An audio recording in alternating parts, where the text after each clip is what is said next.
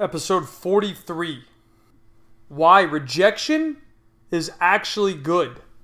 James Altucher said the following: rejection and the fear of rejection is the biggest impediment we face to choosing ourselves. So, without further ado, let me dive into this with you. And let's put it this way. Most people feel like rejection or the fear of being rejected is bad. And really, I want to talk about the rejection part first.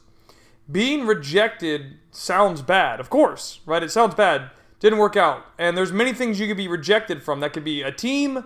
That could be being a starter. That could be playing no time at all. That could be getting cut from a program. There's a whole bunch of different types of things that quantify or qualify as rejection.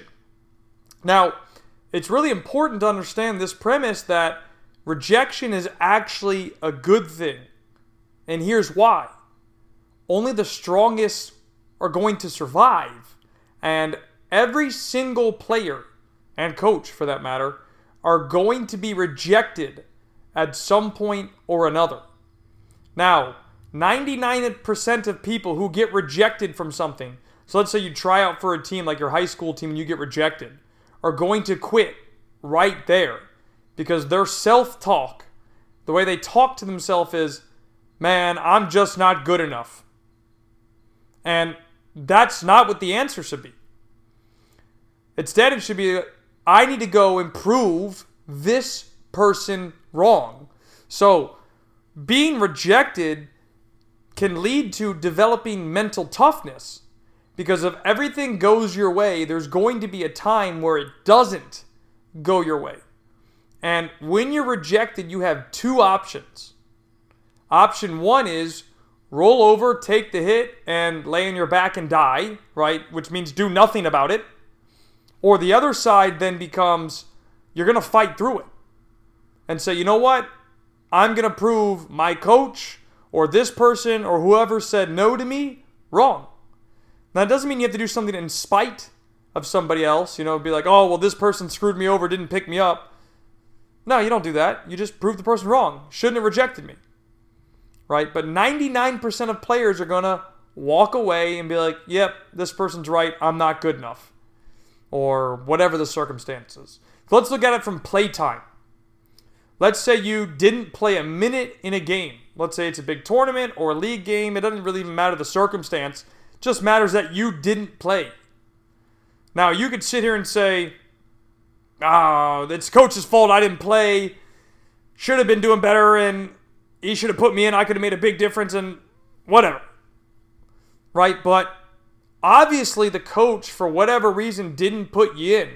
So you could sit there and blame the coach and say, well, it's the coach's fault for not playing me. Or at the very next practice, you could step up and be like, you know what? That was on me. For whatever reason, the coach didn't want to play me. It's probably due to lack of ability or something that he didn't see from me. I got to step up.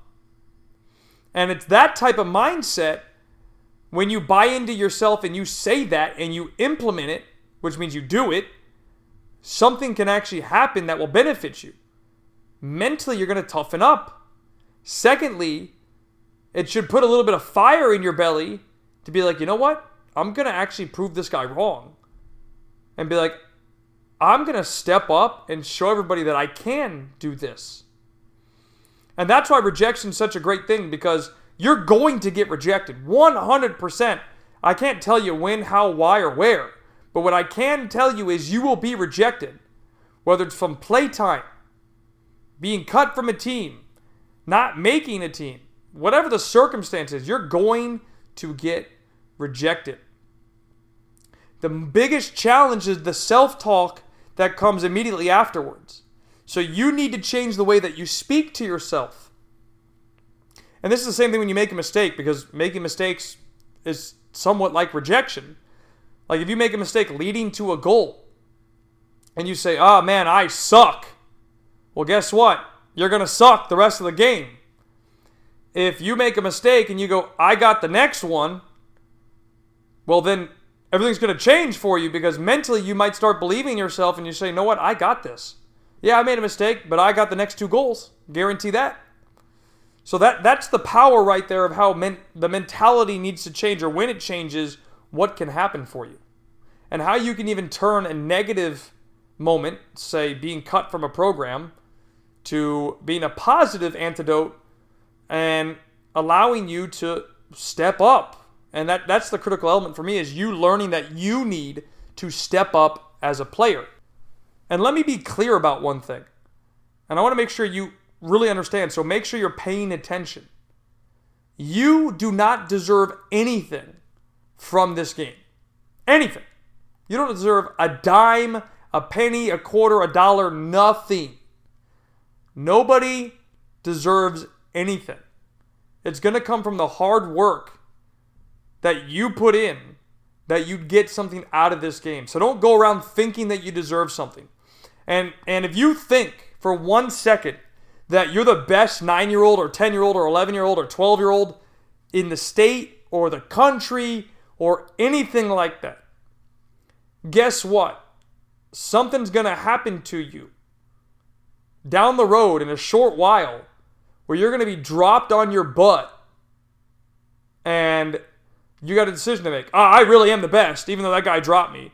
Where you go, you know what? I'm not as good as I thought I was. I got to work freaking harder.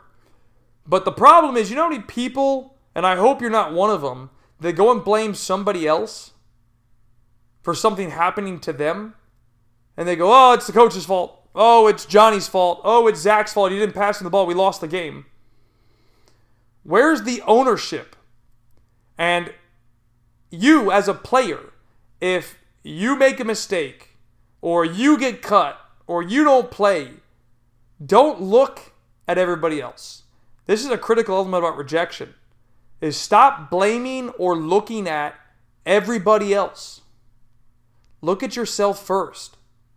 What could you have done better? What did you do well but could improve on? And those things are going to make a big difference for you in the long run when you start critically evaluating yourself. Because again, you're going to get rejected.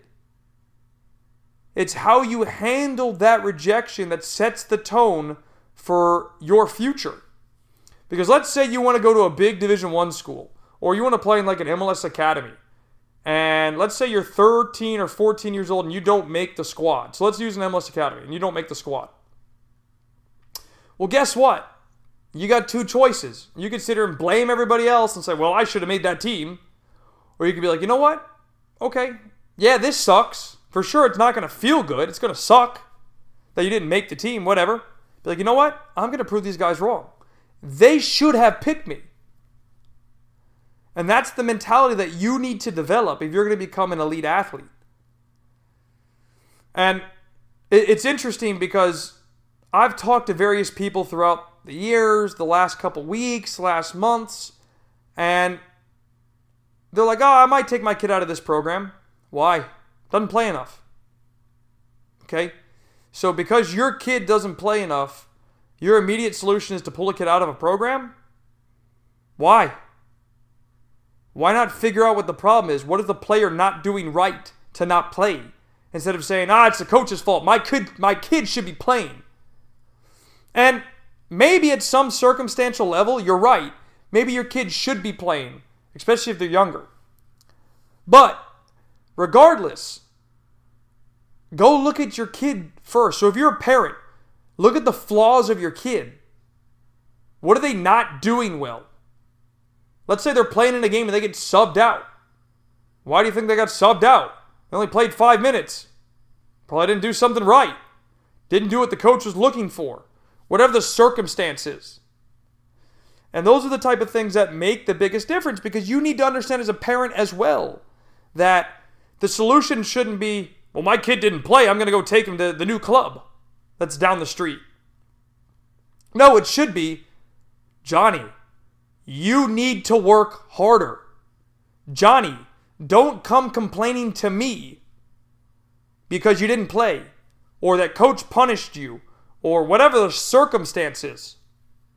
It should be, if little Johnny, who's my son, comes crying to me, okay, little Johnny, what happened? Blah, blah, blah, blah. He'll tell me what happened. Okay, great. Did you talk to coach? No? Okay, don't talk to me anymore. Go talk to your coach. Solve it with your coach. Perfect. Right? Let the player figure it out. You're a parent. You put your player into a program. Don't overprotect or shield or cover or whatever word you want to choose for this, and give them that escape route where they can always come to you for a solution. So unless you want your player coming to you for the rest of their life, saying, Mom or Dad, I need your help, I highly suggest pushing them to go problem solve. So if they come to you and say, Mom, Coach punished me, or Mom, I didn't play a lot in this practice or this game. Instead of you storming off as a parent going to the coach because your child got rejected for whatever the circumstance is, right? I'm giving different examples. Send the player out to go get an answer. Now let's say they're younger and they're like 8 or 9 years old.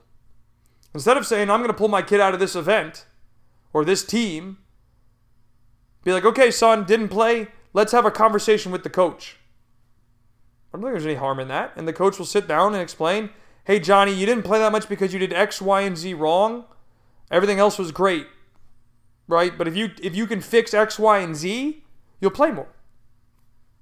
And I don't think that's a tough thing to do or hard to ask for a player. And if they're young, you can sit in as the parent and help guide them with that and listen to the coach and the player have that interaction. Because the last thing you want as a parent, is to have the player, I would think, come to you for the next 25 years. Let's pretend they're 8 years old.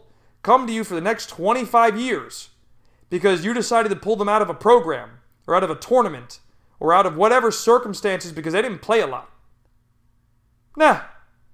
You're giving them an excuse to say, you know what, if I don't play a lot, I get to go to Mom and Dad. Mom and Dad are going to protect me. Well, guess what? If you play on a pro team or you play in an academy, Mom and Dad are not there to protect you. They can't. They can't protect you. So you mentally have to toughen up. And I'm saying this as nice as I can. If this is what you want to do, use the rejection of not playing, of being cut, not making a team, whatever the circumstance is, and say, you know what? I'm going to prove everybody wrong. So when your coach doesn't play you, the next time you go to your next game, you absolutely freaking dominate at your game. And then before that at practice, you dominate and you show everybody how good you actually are. That's going to feel really good. So go ahead and use that for yourself. Use the power of rejection and transform it into a benefit to you. Because I'm telling you, as a player, you are going to be rejected. Now, there was a time when I was in France. Here's a personal story to give you some correlation to this. There was one game, I think it was like the third game I played in, or we were going to play in. We traveled in like 3 hours. I didn't even play a freaking minute. I didn't play a minute. I'm 22 years old, didn't play a minute of that game, just came back from an injury. Coach took me. You bet I was pissed? Hell yeah, I was pissed. I couldn't believe I went all that way over and didn't play a minute. So what did I do? Called my parents. First thing I did at 22 years old, called my parents. Couldn't believe it. I'm like, Mom, Dad, you won't believe this. Didn't play. They're like, what? You didn't play? You know what they asked me? Talk to the coach? I'm like, no. Why are you calling me? I was like, I just need to vent to somebody. No. Kyle, go talk to your coach. Figure this out. Okay. Right? Even at that age, I went out and vented to my parents and said, you know what? Help me out here. Mom and Dad said, did you talk to the coach? No. Go have your conversation. You're right. I need to do that. Went over and talked to the coach. Be like, Coach, why didn't I play? Didn't feel like it was the right moment to put you in due to your injury. It's my fault. I should have done better. Made me feel a little bit better. I was still pissed. But you know what I did next practice? I worked my freaking socks off, dude. I double timed. I was like, how dare he not play me? But this is my dream. So guess what? I'm going to show him that I should be playing and in that starting lineup, even though I just came back from a freaking injury. So that's a decision you have to make. What are you accepting? Are you okay with not playing and making up excuses and saying, you know what? It's coach's fault I didn't play? Or are you going to say, you know what? It's my fault. I should have done better. The decision is yours. Hey guys, I absolutely love that you're checking out and listening to the podcast. And I only have one ask quickly, and that would be if you could please share this podcast with somebody else that you maybe know that is going through the system or struggling to navigate it from the youth soccer perspective. And that would mean the absolute world to me because, as you know, I don't sell anything through the podcast and I don't have any sponsorships. And the more people that I can help, that is my overall objective. So I would absolutely love if you could share this with somebody. Take the 5 seconds to do so by sending it through social media or WhatsApp or whatever way that you like to share content, and I will make sure that I continue to deliver valuable and insightful content for you